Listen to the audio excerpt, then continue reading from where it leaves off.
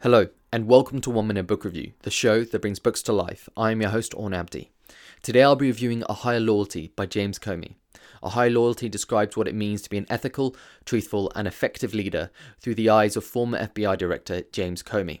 Recalling his journey through the ranks of government, Comey gives an honest account of the characteristics of both effective and ineffective leaders. The latter part of the book delves into Comey's decision-making during the controversial events before and after the 2016 presidential election. Seeing the events that unfolded which led to Comey's firing, I was excited to read this book to understand what indeed happened.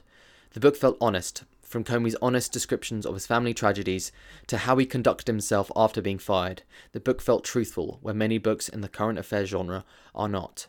The book does not list ways to be a better leader, but instead gives examples of some of the characteristics that make one. I rate this book 4 stars. This has been 1 Minute Book Review. Thanks for listening.